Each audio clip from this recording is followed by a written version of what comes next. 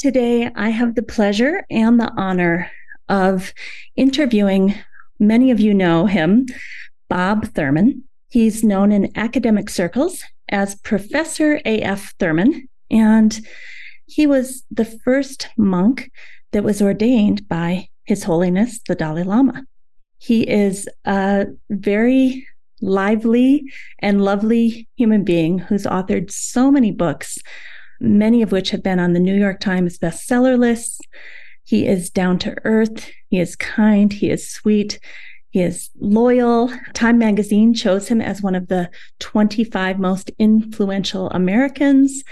And he's just such a kind-hearted person. So I think you're going to enjoy this interview. We're talking about a type of healing yoga called Vajra yoga that is basically looking at Tibetan healing and the connection to Buddhism. And one of the Dalai Lama's main goals in life is to bring together the Vedantic teachings with the Buddhist teachings in this way. So Dr. Thurman is just full of so many references. You're going to have to take notes. You might have to slow down the tape and go back and listen. He's just a wealth of knowledge. But it's really beautiful to see him talk about Vajra yoga and what it's about and how hopefully, that type of yoga using the Tibetan healing system can be very much in alignment with what we're talking about in yoga therapy. Thank you for listening to the Yoga Therapy Hour and beyond. If you'd like to support the Yoga Therapy Hour, please go to Patreon and join as someone who is willing to support us for as little as $3.99 a month. Each tier has some gifts that we'd like to give to you. So head on over to Patreon and support us if you can. Now let's get started and get right into our guest today.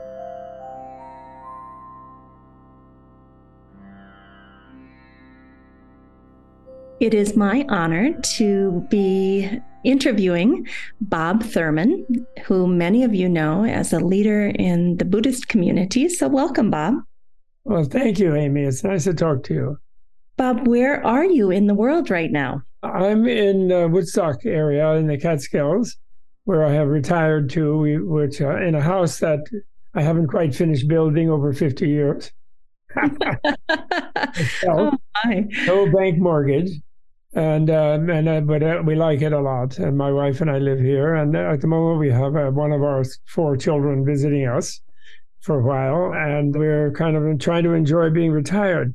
I am retired from the university where I taught for 50 years, on and off. But I can't retire from the Tibet House, which is a nonprofit that we operate for His Holiness the Dalai Lama, founded by him, to sort of show off the existence of Tibetan culture, which in a way gives the message that Tibetans do exist as the people with their own culture, which China doesn't like.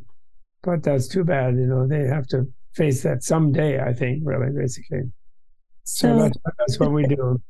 The Tibet House, it has a beautiful property, and you have courses and educational offerings. Can you tell us a little bit about that? Sure. It's called a Menla Spa Resort. Used to be Mountain Retreat, and it still is Mountain Retreat, but now it's called Spa Resort.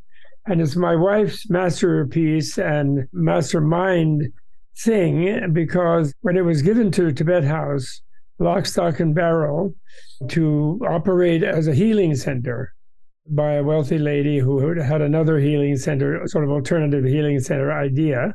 And she heard that we needed a place to show Tibetan Ayurveda, is what you can kind of call it. It's a little different. It's different from Ayurveda. It's very similar in some ways, but there's also things from Chinese medicine and even Greek medicine, ancient Greek medicine and Mongolian and Tibetan. Marvelous system connected to Buddhism. And so, as showing a very important aspect of Tibetan culture, that medicine, we've been sort of asking around, anybody have a retreat center we couldn't buy it, but I want to unload. And amazingly, one that's only 20 minutes from where we lived popped up, and they gave it to us. And then my wife fought off our board, who wanted maybe to sell it because they didn't, just be lazy. And she turned it into just the most wonderful thing. And people love it. It's very popular. And it doesn't make a lot of money. We keep prices down.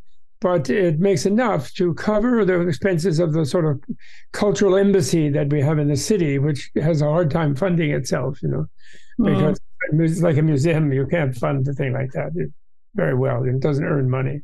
But the retreat center, you have it's like room and board, and people stay for a week and they do retreats and they come for healing. And there's a spa with unique Tibetan massages, Tibetan meridian massages, which is doing quite well after years of work on it.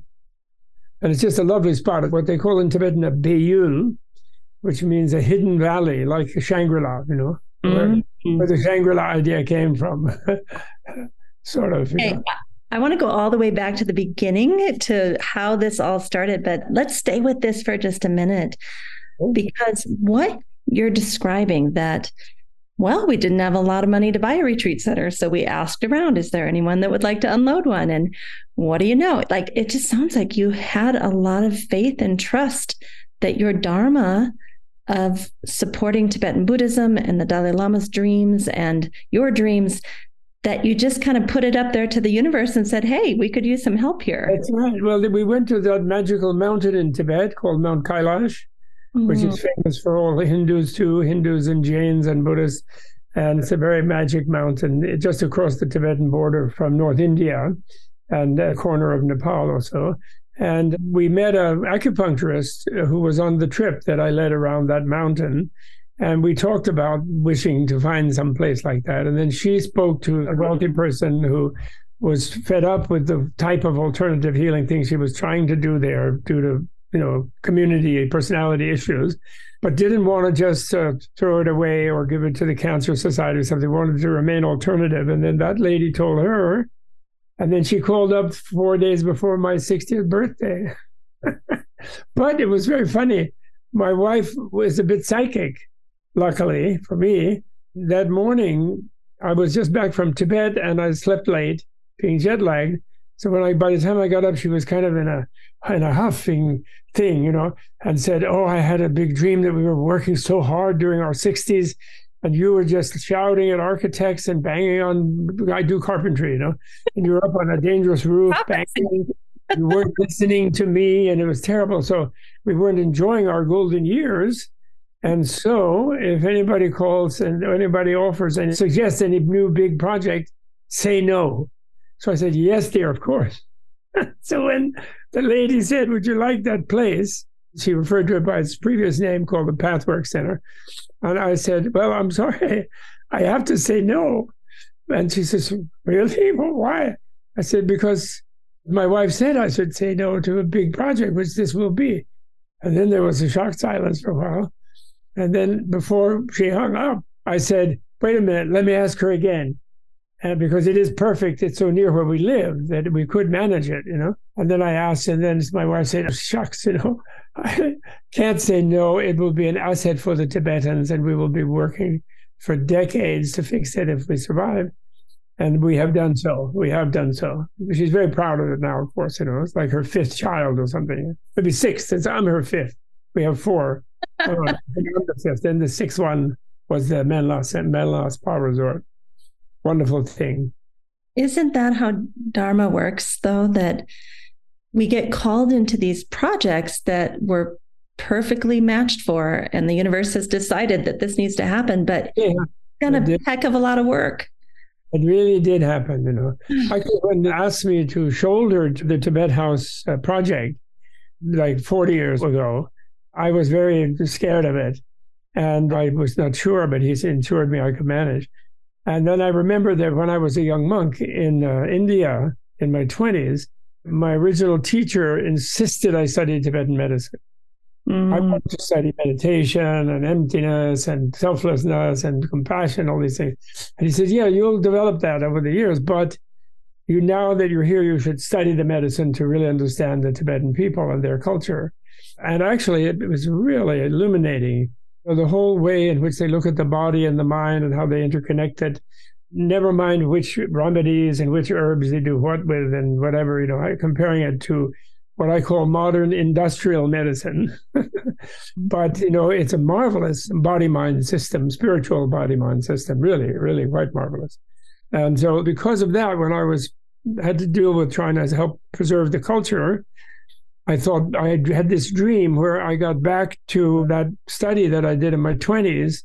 And this at that point, I was in my 40s. And then, so we will be able to succeed with the culture when we show people its wisdom for healing.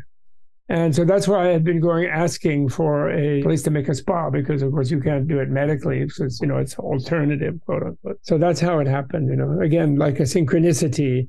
Right. And some older people sort of knowing what might happen, guiding us in a very kind way and helpful way. It's just such a beautiful full circle moment to be in your 20s, which I want to go back to the origins here and hear about that. But then much later in life, having that woven back into the tapestry of your Dharma. Yes, it really was. That's very lucky. We've had very kind and nice people. First, what they call root teacher was an old Mongolian gentleman who I refer to nowadays to make it clear to people as my Mr. Miyagi. From Karate Kid, he was sort of a person like that in New Jersey, actually. After I went to India to find a guru, and then briefly came back and visited there, and from New York, from Manhattan, and then he became my total guru, and he's the one who made me study medicine, and he's been a guiding force in our life, like a third parent, which actually Lama is defined as, you have Mama and Papa, and then the third one is Lama, if you're lucky, like a soul parent or something you could say. Third parent. Some parents also, of course, they contribute to one's soul. Certainly, they do when they're marvelous people. But somebody separate, like a special thing, mentor. Yeah. And just a quick question. Do you think that the root of Tibetan Buddhism and what you're maybe referring to as Buddhist Ayurveda, do you think that came from a similar place as the yogic connection to Ayurveda? 100%. Definitely. In fact, I have following Mr. Thich Nhat Hanh, the wonderful, venerable Thich Nhat Hanh, who said to his students, asking when he would be reborn, I guess some of them knew about Tibetan, and they said, "Where's your reincarnation?" He said, "I'm not going to tell you." He said, "I want to reincarnate as a community, as the Sangha, the community." He said, "So I want to be many people." And then somehow I've been in this path of what we're founding from Menla and Tibet House, something called Vajra Yoga, sort of a brand of yoga we're trying to found, healing yoga we're trying to found. And the reason I kind of got into that connected to the Dalai Lama's third aim in life, which is bringing the ancient Nalanda Indian sciences, yogic sciences, what I would call yogic sciences, the Buddhist half of them, which was seminal in relation to Hatha Yoga and all of these things. It's more and more being discovered how interconnected with what's so-called Hinduism. And so I'm thinking of Buddha as like already doing what Thich Nhat Hanh wanted, in that Patanjali was almost simultaneous with him probably in lifetime, although nobody knows exactly. He's a mysterious ancient figure. But he's doing Buddhist inner science, soul science, you could call it, for Brahmins. Buddha's doing it for the larger multi-caste kind of community. Then there's Badarayana, who wrote the Vedanta Sutra commentary and this kind of thing. And so all of those around the mid-first millennium of the Common Era, before the Common Era, all of these things, the axial age happened in India. And I think the Buddha team were all the great Upanishadic sages and all the so-called Hindu, the Jains, Mahavira, and Buddha.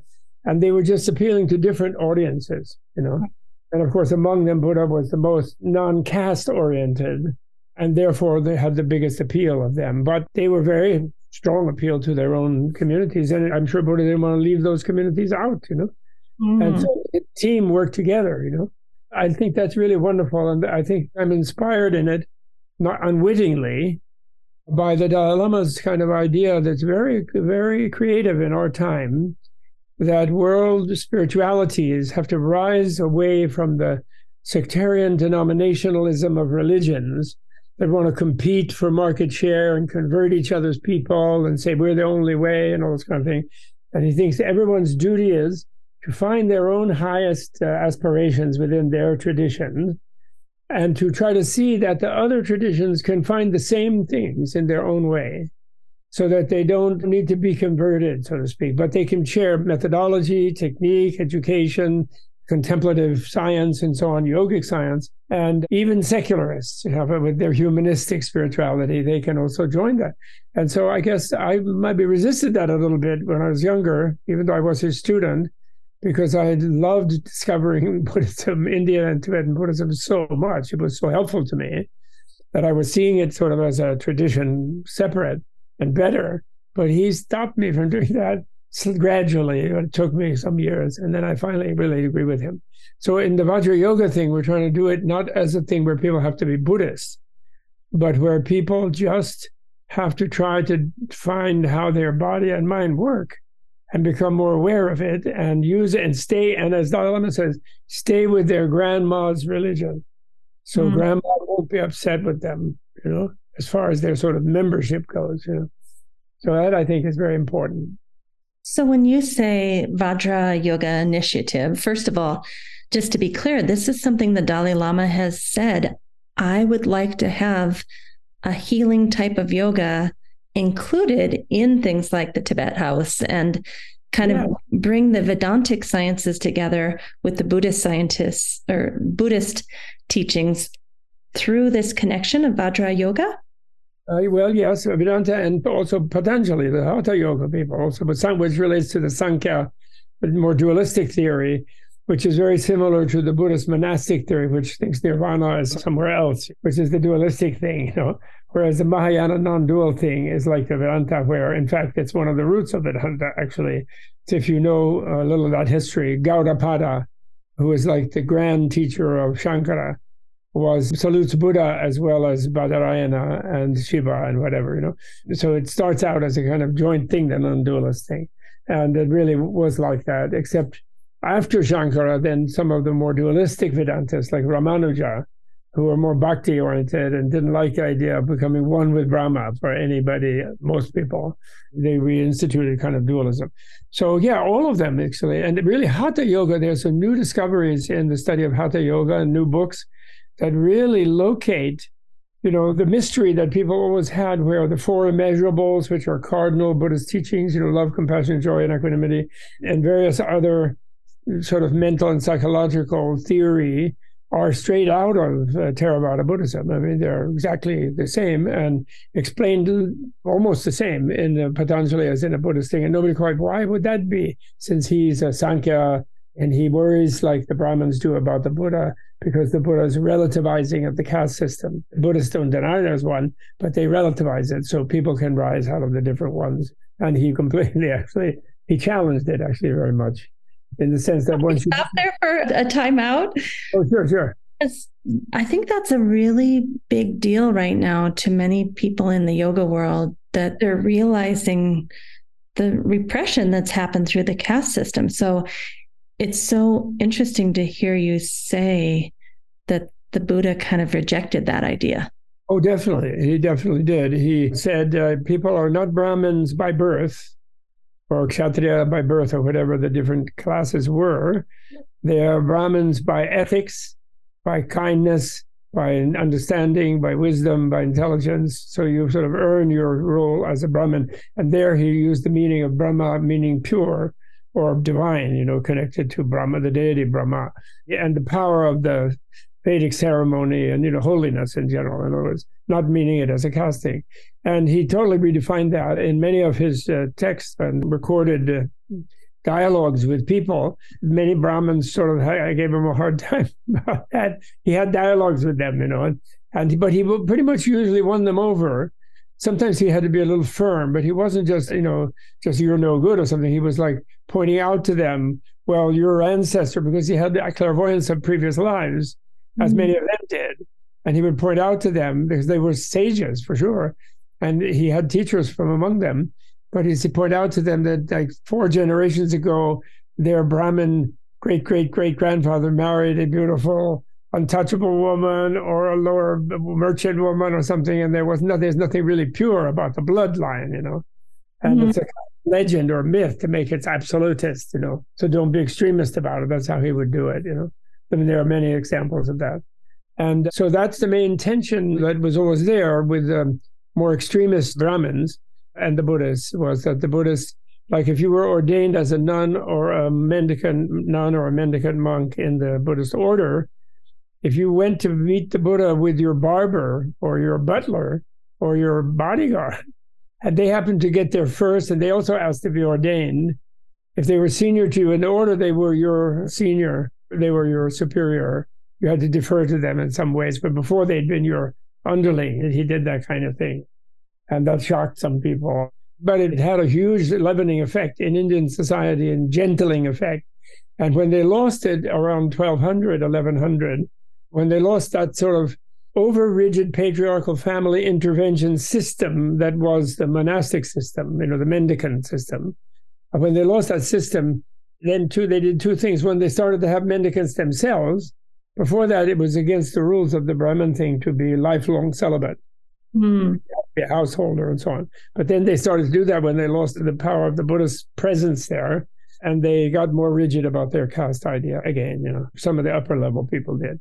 So that's another reason why the Tibetan gift to India in exchange for the great kindness from Nehru on of accepting them fleeing from the Chinese communist, genocide, ethnic, cultural genocide that they were doing, anti-spiritual thing, is bringing back sort of the full range of the inner sciences in a way where they're saying, as a Hindu, as a Brahmin, as a Sankhya, as a Vedantin, you can empower yourself more to get more self-confidence over against Westerners saying that everything's backward in ancient India, and you're backward and you're poor after the British robbed you for 3 years.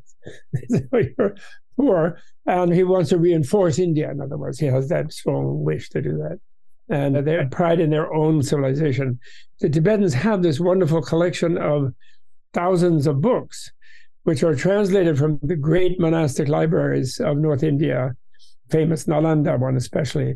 So it's like the Library of Alexandria of India, burned by invaders who weren't necessarily Sufis and good Muslims. They were just conquerors, but they burned them. But the best ones had been over 300 or 400 years before that, translated into Tibetan in a very technical way. So I've been working all the time trying to help recover them, as I was asked to by His Holiness, to translate them into English at least, so then people can have access to them. The Indian government has a slow process of translating a few back into Sanskrit, but it's very unfunded and very slow. Whereas a worldwide community of scholars is interested in that, and they're beginning to do it. But of course, most of them think of it as something of archaeological interest, because modern people, of course, are smarter because we know so much, which I question, actually, personally. You should question that. Well, I have a really interesting question for you. I saw this thing the other day on, I'm not sure where I saw it, but it was about using artificial intelligence to basically translate these very ancient texts that they were having translated. I hope so. That? No, but I haven't really had time, and I've been a bit lazy, sort of retired here. Often I used to go to California 2 or 3 times or 4 times a year and meet with people there who are more into that kind of thing. I have friends in the computer world, but I haven't lately. But I was wondering, in the large language model, have they fed Sanskrit into it? Have they fed Tibetan into it? I think that's necessary because those sciences are very connected to ethics. In fact, Buddhist biology, which is the theory of karma, is actually like a Darwinian type theory that allows for the spirit and the mind, rather than just genes, just a mechanistic thing.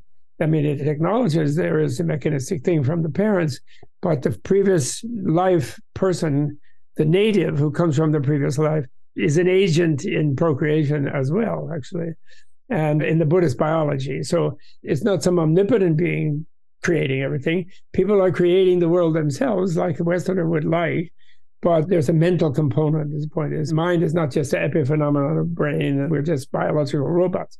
So I consider it a superior biological theory. It's Darwin one better, because it allows you to have a mind, and therefore your mind has a meaning in this life, because what you learn and develop in this life, you carry with you into the next one, choosing a community and parents, if you're lucky enough to be human again, and getting into a good neighborhood, finding a good mom, and a decent dad who isn't like a silly.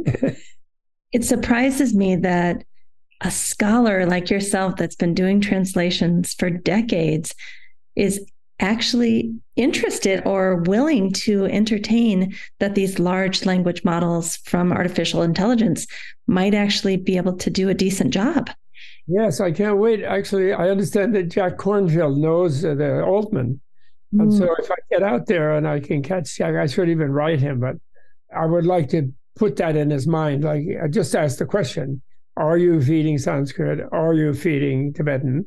And why not? From Jack's point of view, they should be feeding Burmese and maybe Sinhalese from Sri Lanka, because he's a Theravada guy, But I think that's very important. They're so worried about a possible AI computer monster developing with no ethics and pure efficiency ideas. So therefore, it might be inefficient to have human beings making a mess and do us all in. That's their big fear. But they're not feeding that. And our sciences have no connection to ethics, because we're only robots. When we die, whatever we've learned in life becomes nothing. They even think we are nothing when we die, because they think nothing is something, because they're a little irrational. I think the modern materialists are. They think they're super smart, but in fact, they're philosophically very naive, it seems to us. Absolutely. So that brings me to a question. How is it that you see yoga and Buddhism coming into therapeutic contexts? Yeah. Being integrated into modern mental health treatments? Well, I see it as happening best by it not insisting on being Buddhism. Well, Buddhism is really making out of the word for enlightenment, a human being coming to their full potential, into an ism. And definitely in the Asian historical setting, and Iranian, because actually Buddhism was very much in Iran. Mani hailed Buddha as one of his teachers along with Jesus and so on. So it had more influence into Alexandria and through Iran in the West than people want to admit. But the point is, it was known, one word that they didn't have the word Buddhism in India for it until quite late. They called them the Adhyatmikas, the inner scientists, is what they called the Buddhists, because they felt, since they didn't believe in a creator God, they must not really be religious. So they didn't call them by an ism, actually, until after Buddhism was pretty much gone, or maybe just as they were weakening and getting attacked by the Muslims, by the invaders, and who are not good Muslims, actually, because I think good Muslims have always liked Buddhism. So I don't see an ultimate gulf between them. So it can integrate well by not being Buddhism, by offering its sort of sciences as an alternative thing. And for example, Vajra yoga, what the Vajra means there, which Vajra has many meanings, but one of them is a diamond. In the Vedic time, it meant a thunderbolt, actually, like something very powerful. But and then diamond is something that because diamond is the hardest thing, right? You can't break a diamond easily. But what it really means is ultimate reality. And then this is the whole matrix of the Buddhist teaching, is that ultimate reality is really good. People believe in God as ultimate reality. For example, theists do. And they have to believe that God is good. And they generally do, or they say it. But of course, I feel always it's very unfortunate to attribute omnipotence to another person, because then when you have really a hard time, some awful things happen to you, you get kind of annoyed with that person. You think they're omnipotent, and what about me? What did you do to me? Do you know what I mean? Like Elie Wiesel being so angry with his idea of God after the Holocaust, for many years, and many other people. So the point is, if ultimate reality, however, is sheer good energy, we have an expression in Mahayana Buddhism called the clear light of the void, or clear light of emptiness. And clear light is it's sort of like sky or space or something, but it's a little more tricky because it's a space filled with infinite energy rather than a blank space. Then there's this tricky, confusing, paradoxical thing. Infinite energy, if that's the ultimate stuff of the universe, doesn't do anything, because everything is done from its sort of level. And also, it doesn't therefore underlie us as beings that have limited energy. We manifest out of it in a limited way, usually, and sometimes frustrating because we think it's too limited, or we have pain and suffering and things like that. But very key thing that people really haven't understood about Buddhism, and I make a big fuss about it, And it took me maybe 4 decades to kind of really finally realize it, because Buddha did have this thing where he said, well, unenlightened life will be unhappy. It will be frustrating, he said, suffering, But enlightened life is fantastic, meaning if you know what you are, you're going to be really cooled out.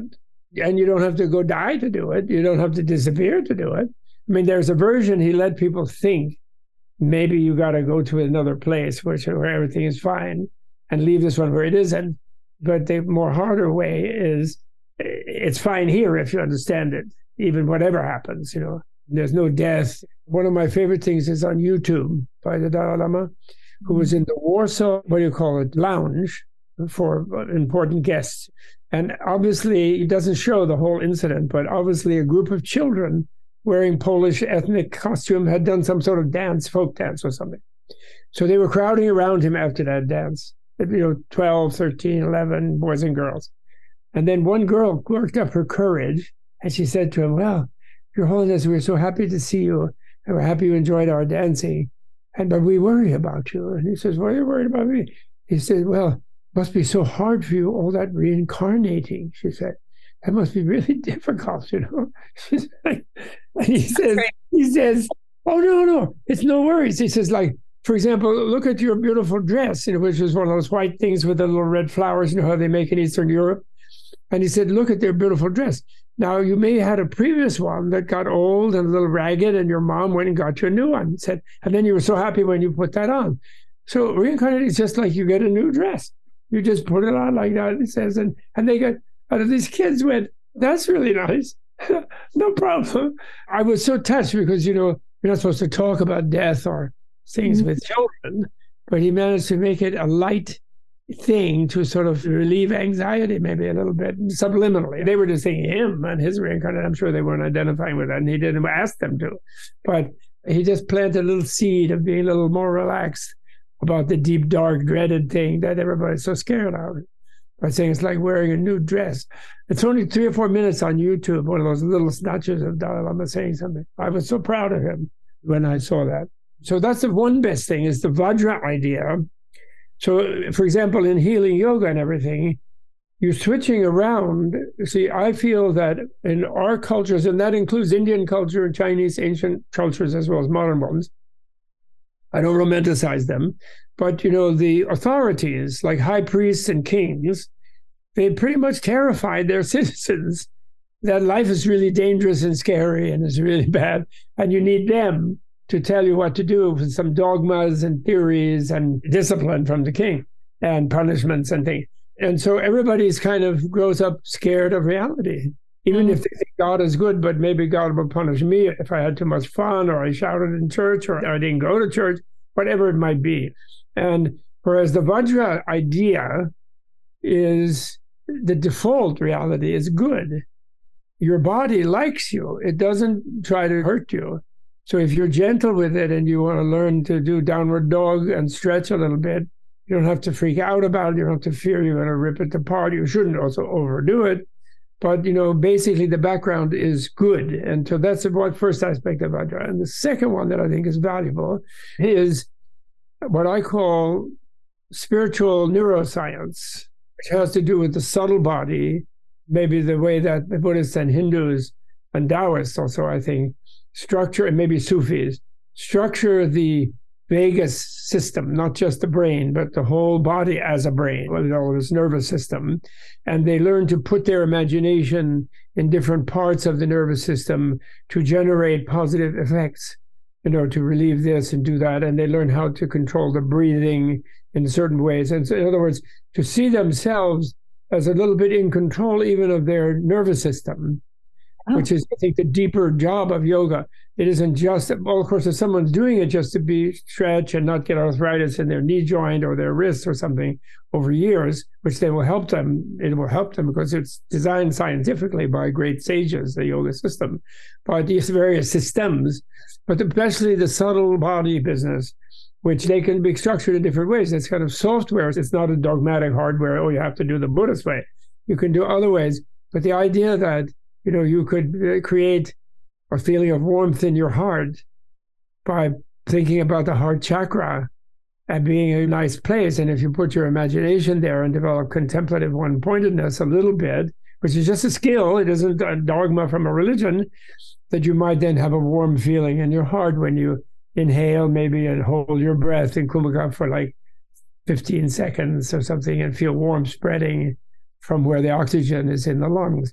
And that to me, I think, is a really valuable thing, because I feel that our health system has been very ruined by mechanistic attitude, and also the profit motive by the poor doctors get sucked in and the horrible insurance companies dominate them. And the whole thing is really, really a mess, in my opinion. So people need to have more self-confidence about their managing their own health and so forth, and their own life force, and have more confidence in their pleasure and life force and open-heartedness, open-mindedness.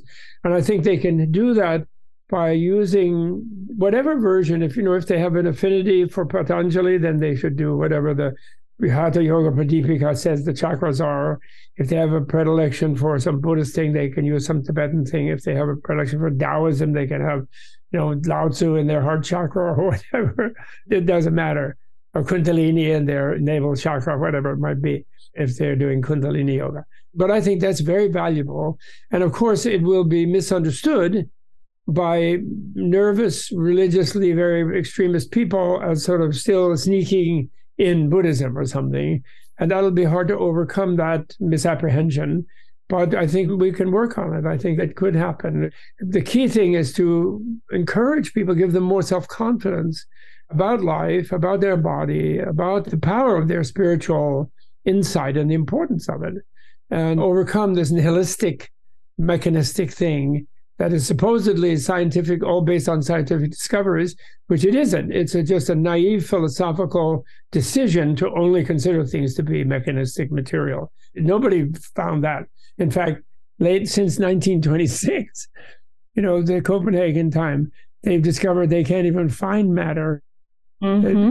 You don't even know what it is. It dissolves under analysis, which the ancient Indian inner sciences said so, not just the Buddhists. 2,500 years ago, they yogically said that there's no ultimate indivisible particle. The yogi types.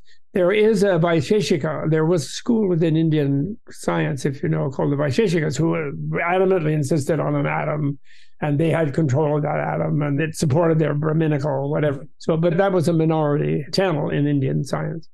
So those are the two really fascinating things. The larger thing, the Vajra thing, is it's all good. Deep down, you have to find it. And anything that's wrong is our own misunderstanding. And we have to therefore investigate it more thoroughly. And then we'll find our own reality. And it isn't a foreign, weird reality. It's our own reality. And that's one. And then two, we can have a look and have a sense of feeling our own subtle level. That's identifying as our coarse body level. We can do inner neuroscience. I have a question about each one of those parts. Please do it. So let's start with the second one, the ability to do spiritual neuroscience on ourselves. Yes. That's a modern term, but do you think that idea goes all the way back to the ancient teachings, even if they didn't call it neuroscience? Is that what you mean by the kind of inner scientist that is change the body?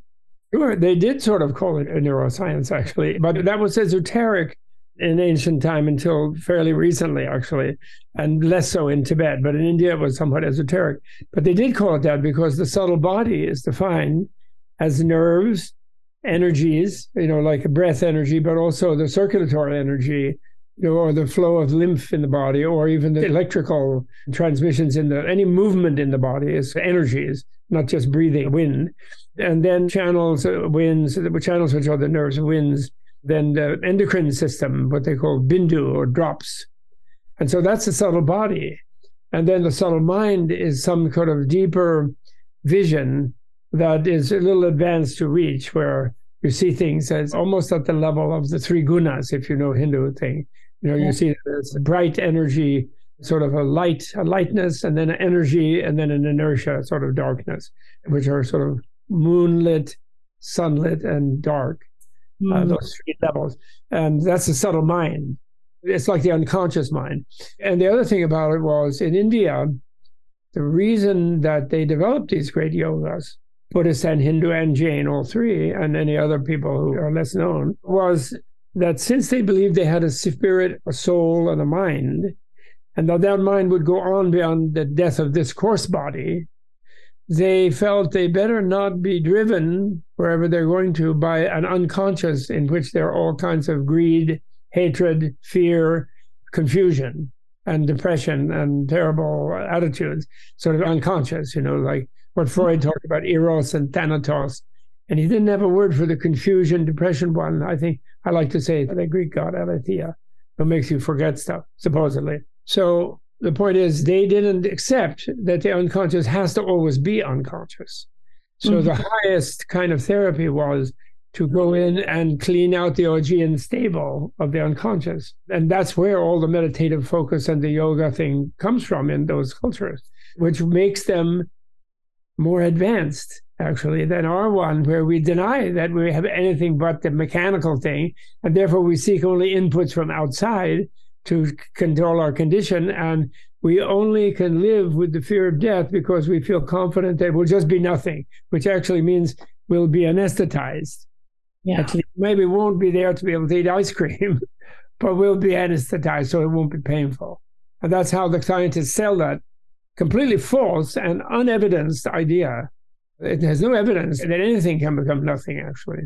Right. In fact, the opposite is the case. The conservation of energy is the evidence. And supercell energy of awareness is also energy. Cannot be created nor destroyed. That's right. It's just channeled by inner neuroscience. That brings us to my second question. Okay, second question. The ultimate reality is full of goodness. I know that we should or can match our inner neuroscience to goodness, and that's the direction we want to go, and we want to clean out the greed and the hatred. But is that in some way spiritually bypassing that all of that exists? No, I don't think so, because it says it goes along with, that we don't necessarily feel that way. Actually, that means that at our deepest awareness, what they call Buddha nature, or that's just enlightening nature, let's just say, that there's an openness at the core of any sentient being. There's a sense of being connected to some sort of benevolent upsurge, like the vital force or healing energy or something. And theistic people think, oh, that's I feel God, except for a little bit weird extremist theologies where they say, oh, no, God, it can't be in you.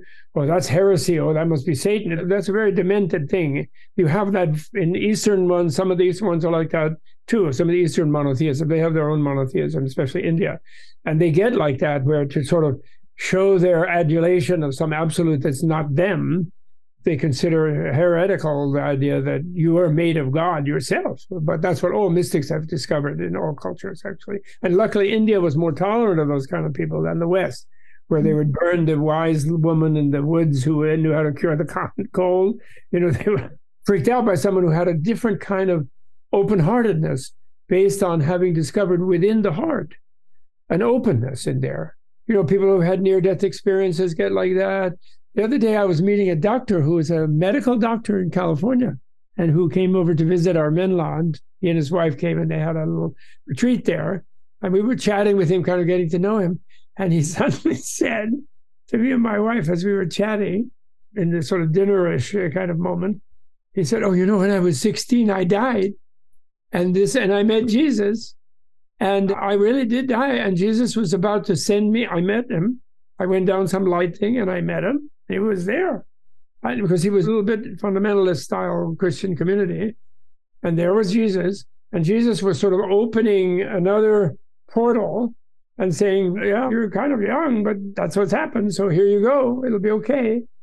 And then he claimed, he said to Jesus, wait a minute, I'm not ready. I have other things I wish to do for other people that I care about. And so I really don't want to. And then Jesus said, well, kind of looking doubtful, he claims. And then she says, well, okay, I think it's not too long. It hasn't been too long. Go ahead back. And bam, he was back in his body, he was in Guatemala. on a kind of Peace Corps, junior Peace Corps thing with some kids, and he got sucked into quicksand and smothered. But they had managed to pull the body out. But then they had just, put a tag on his leg, and he was like over there for like an hour or something. And then he came back. So then he said, and you could tell he was a very cool guy, because somehow he found out where he thought he had gone to the ultimate, that there was some goodness there. And that's always then kept in his heart. Mm-hmm. And we were so delighted. It was amazing talking with him. I think many people have had this kind of experience in different ways. Some didn't go to the whole length of having to actually die and come back. But people have had strange sort of out-of-body things or dreams where suddenly they feel, wow, this is all really cool.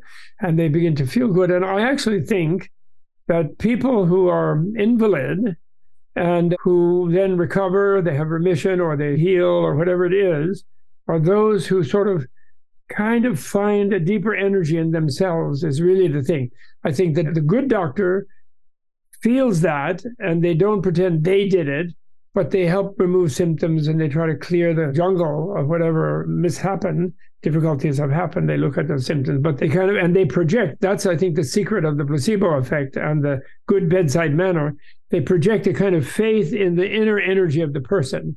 A doctor who thinks it's all about me and it's my gimmick and, oh, well, you might fail as a mechanism, but I did the best things. Those are not going to be really good doctors, I think. They're going to have a poor bedside manner. They're only going to see the sickness and they're not going to see the potential healing in a person. So I feel the healing energy in a person, the vital force, is that clear light wanting to manifest itself. That's why I say it's sort of like impersonal love, you could say, because what is love? Love is wanting the beloved to be happy. So if the beloved has a deficiency, love wants to supplement that deficiency. So imagine if reality itself is defined as an energy that isn't imposing on anybody, because it doesn't need to, because it sees everybody's made of that. But then if somebody themselves doesn't know that, and then they get all knotted up, but then if they open a little different way, there is what they really wanted within them. It comes out like that. So it's not a denial of the suffering or anything like that. I always say to people who are dubious about this kind of thing, I refer them to the Zoloft commercial. Have you ever seen it? No, I don't watch TV. Enlighten me. You don't watch TV? You're so good. Well, I do. And I've occasionally seen the Zoloft commercial. I haven't seen it lately, actually. And in the Zoloft commercial, there's a lady in a kitchen in the morning, everything going wrong. Husband saying, the waffle that she was toasting is smoking, the kid is screaming, throws his porridge on the floor. The dog is doing some wrong thing. I mean, it's a really bad scene. And then it goes out into this suburban house, into the field, and the yellow weeds, or whatever they are, daisy flowers, detach from the stem, and they spell Zoloft, in the sky, out the kitchen window. And then you come back to the scene, and the implication, of course, is she took one. And then she's boom, bam, gets her own coffee. Here's another waffle. Here's everything. Dog out the door, In other words, she's taking care of things because she feels better. So I refer to that because we all do sort of really know that when we feel kind of zingy, things that are difficult when we don't are easy. Mm-hmm. And we're really much more skilled and, like great athletes, they're trained in such a way that they're not stressed when they do a triple axel or quadruple. They're just flying because they've ingrained it so well and they kind of have a bliss in doing it. And that makes them successful. They're drawing on this energy of life, I feel. And that's what Buddha's discovery. Nobody pays attention. First noble truth, as they call it, although I call that friendly, fun fact. Is the unenlightened life. He doesn't say, like Socrates, the unexamined life is not worth living. He never says that. Human life is immensely precious. He says the unenlightened life is going to be frustrating. Mm-hmm. But you can understand why, and you can replace that misunderstanding with wisdom, and then you discover reality, which is nirvana. Yeah. But that may take an educational process, and then he has the Eightfold Path and so forth. But people don't pay attention to that third one, which is the prognosis. Do you know what I mean? It is a pattern of a medical diagnosis, but the prognosis, that's the most important one. Nirvana is the prognosis for human beings, all sentient beings, actually, but easier through the human embodiment because of our intelligence. So anyway, that's the thing. So we're almost complete, but could someone take a shortcut and say, I don't know if I believe in this clear light manifesting through me, but it's better than the alternative. So I'm going to try to attune myself to that. Well, in a theistic sense, however, it doesn't mean they have to drop that. That means they have to sort of imagine that somehow God, if they want to feel God is good, and that God is not doing the bad things that are happening, people and other kinds of negative beings are doing the bad things, but God is there to catch you. Like the guy died, that was very bad. He was only 16. He got swamped in a kind of special ash. He was taking this crew like hiking in a volcanic area, and he stepped on what looked like a hard surface and went and sunk in the ash of volcanic ash. So that's very bad that he died at that age. The death of a young person who hasn't fulfilled their living purpose kind of is very, very lamentable anywhere, any culture. And yet the goodness met him on his way out and enabled him to come back. That was in the form of Jesus, because that's how he expected to see goodness. Mm-hmm. And that's wonderful. And that's where, like a Buddhist could say, well, they don't have to say it's clear light of the void. They just say it's God. In that case, maybe God felt he wasn't doing enough, so he sent his son. The Tibetans always ask the Christian theologians in particular, not necessarily the individuals. They always ask him, how come omnipotent guy only sent one kid one time? What is that? Those Jesus people. That's right. How about, you have 5 kids and you're just a theologian. Like, why can God only have one? Why are you restricting omnipotent being to have as many as he feels he's needed? But that's challenging for them, of course, because he did the logo. They have all these Greek philosophical theory. Anyway, that's really fun. So nice to talk to you. Nice to talk. I think a lot of things I did. You had the best questions, by the way, Amy. We didn't go there, but I loved how this interview went. I like to just be with what is unfolding between us. So wonderful. And I just wanted to show people your website so that they can look into all the marvelous offerings that you're having. So it is. I know you're showing the website. Oh, you did that. I see. I thought somehow I did something. Great. Yeah, that's my website.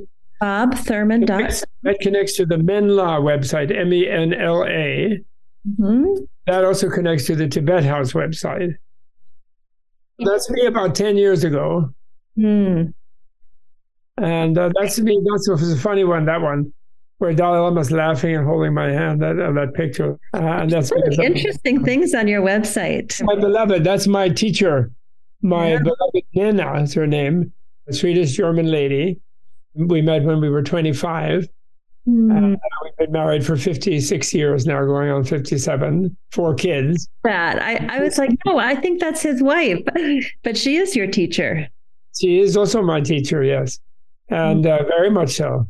Males who grew up in vestigial patriarchal societies, they definitely need to learn something from women. And we definitely have a lot to learn and a lot to listen to. And I'm still trying after 57 years. I'm still not perfect. You almost gave up the Tibet House because of her dream. That's right. That's right. She's the one who really made it, actually. I just talked. She really organized it, beautifully handled all the people and did all the things and made it just beautiful because she has a beautiful heart. Well, thank you for being with us today. I have a goal now of coming to visit you at the Spa Resort in the Catskills. That sounds just divine. And I wish you well in the Vajra Yoga Initiative. Will this take a couple of decades, or how long till this will come? I hope it will go long beyond my lifetime, and it will become a brand that a number of our students who've done teacher training with us, only a couple that we've done, I know we were getting going on them, so they're drafts kind of almost, but they're working. Some of them are already yoga teachers in Hatha Yoga level, and hopefully they'll add that component to what they teach and do. And it has a very strong ethical thing about it. One of our major things in the learning process that we do is that the idea of an enlightened person just behaving any old way because they're enlightened is actually wrong. And that's not the case. And enlightened people are even more ethical, actually, in fact. And that's very important to know because, there have been all kind of mishaps in in communities where that other idea has spread wrongly. And so I hope it will go on. And I'm sure His Holiness too. And one of the major sites I would like it to go on, I'm working with people to work on that, is India, where, you have a kind of schism where you have some really serious yogis who are spiritual teachers and who have students who are really, they're fantastic yogis and things like that. But they're kind of in a special place and they're honored by the main people, but the middle-class Indian youth and middle-aged people, they don't do yoga and they love to be like Americans. They want to make money. They want to be middle class. India basically has such strong spiritual energy that they're still respectful usually to the Lama Swamis and the people. But their young people don't think they want to go to a rave dance. They don't want to go do hatha yoga in a site that isn't where some other guy is like already bending like a pretzel and they feel kind of left out, So to create a kind of urban middle class, like a yoga centers in the cities, they haven't really risen yet. So I would hope there would be a brand called Vajra Yoga as well as the other brands that are going to be there. And I know that there's a feeling in India, the big yoga groups in the West are sort of expropriated their cultural thing and they are excluded from it, except for that one guy with a hothouse yoga, the former Rolls-Royce dealer who's Indian ethnically. Yeah. But I don't know if he has Mumbai or Delhi, and they could use yoga in a sort of middle-class level, even in schools, I think. Like even athletics, why are they only playing competitive games, sort of male military training competitive games? Why isn't that an option in a college in India, or it should be at Columbia, but it isn't? Maybe in the infirmaries, there might be a yoga teacher in some college in some parts of the States. But that's the hope, is that it will become more widespread. So some people tried to start a yoga center in the gym at UVA Charlottesville, actually. It's one of my former students and a donor backer. But then this was chewed up by the development people at that university, and they turned it into a Western Neuroscience Center with a little tiny little yoga course somewhere, part-time teacher, instead of like football coach level guy giving students the opportunity to do yoga as part of their undergraduate athletic quota, which was what the donor originally wanted, or the donor's wife actually originally wanted that. I know all about that. So far, you do good. But so it was too bad that was defeated. And it will eventually be successful, I'm sure, in different schools. But I didn't succeed at Columbia. They didn't succeed there. But slowly someone will succeed in different places. Hopefully more in California might be a start. You never know. And I'm affiliated with the Bakken Center at the University of Minnesota, which also has a strong Tibetan medicine initiative. So, good. Yeah, who knows? That's good. That's great. Yeah, UCLA has a little going in that direction also. So, but that may be beyond my lifespan in this body. Although I told the president of Columbia, to his astonishment, when they were having lunch, he said, "Well, Lee, you know that Professor Thurman needs at least 3 lifetimes to finish his project, don't you?" Oh, my goodness. I was so shocked. A lot of work.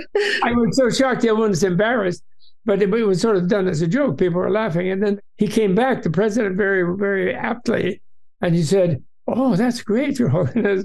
Too bad we don't have that reincarnation system here at Columbia." Yeah, that's right. Then I thought, why not? I didn't say anything. Anyway. Well, thank you, Dr. Thurman, for your time, your joy, your heart. It's been a pleasure to speak with you. Okay, you too. Me too. Thank you so much. All the best. Please call me again if you have a gap at a time. I'd love to talk more about your other questions. Okay, we will. Maybe we'll do a second one. Thank you. Yeah, sure. Anytime. All the best. Take care. Thank you to Dr. Thurman for spending this time with us today so generously and offering to come back again, which I hope we do, because we honestly didn't get to any of the questions that I wanted to ask him. And yet it was just such a lovely interview. Along the lines of Tibetan healing and yoga and Buddhism, I want all of you to know that I am moving to Minnesota. And I've established a new initiative in 2024 that is all about helping yoga and therapeutic yoga come to the University of Minnesota. We're going to be having many, many offerings, which I'll put in the show notes starting in 2024 at the University of Minnesota Bakken Center. And that center has a whole Tibetan healing initiative. And as Dr. Thurman said, there's a whole type of Tibetan Ayurveda that is very similar to the type of Ayurveda that we study in the yogic circles. So it is an interesting world that we're being a part of. We're starting to see all of these things come together, and it's wonderful. And I look forward to sharing more about the Bakken Center work that I'll be doing in 2024. All right, have a great day. Thank you for listening to the Yoga Therapy Hour and Beyond. If you've enjoyed this program, there's a few things you can do to help us. You can share this episode with colleagues, friends, and family. You can give us a great rating on the podcast platform that you listen to. You can support us on Patreon, and you can download the Optimal State mobile app and start using it to track your own nervous system. All of these things will help us to produce and give you the gift of the Yoga Therapy Hour for many years to come. Thank you, our listeners, for supporting us. A special thank you to our team here at Optimal State. We are truly a global family. George Mantuan, one of our executive producers. Adam Satchel, senior media producer and sound engineer from the Philippines. Krishna Panchal, a producer from Canada. Modupe Abdullahi, who does the show notes and is an editor for us from Nigeria. And Peter Morley, who wrote and produced the music for this show, who lives in Australia. Find more about Peter's work at www.zenmusic.biz. Thank you for listening. We'll see you next time.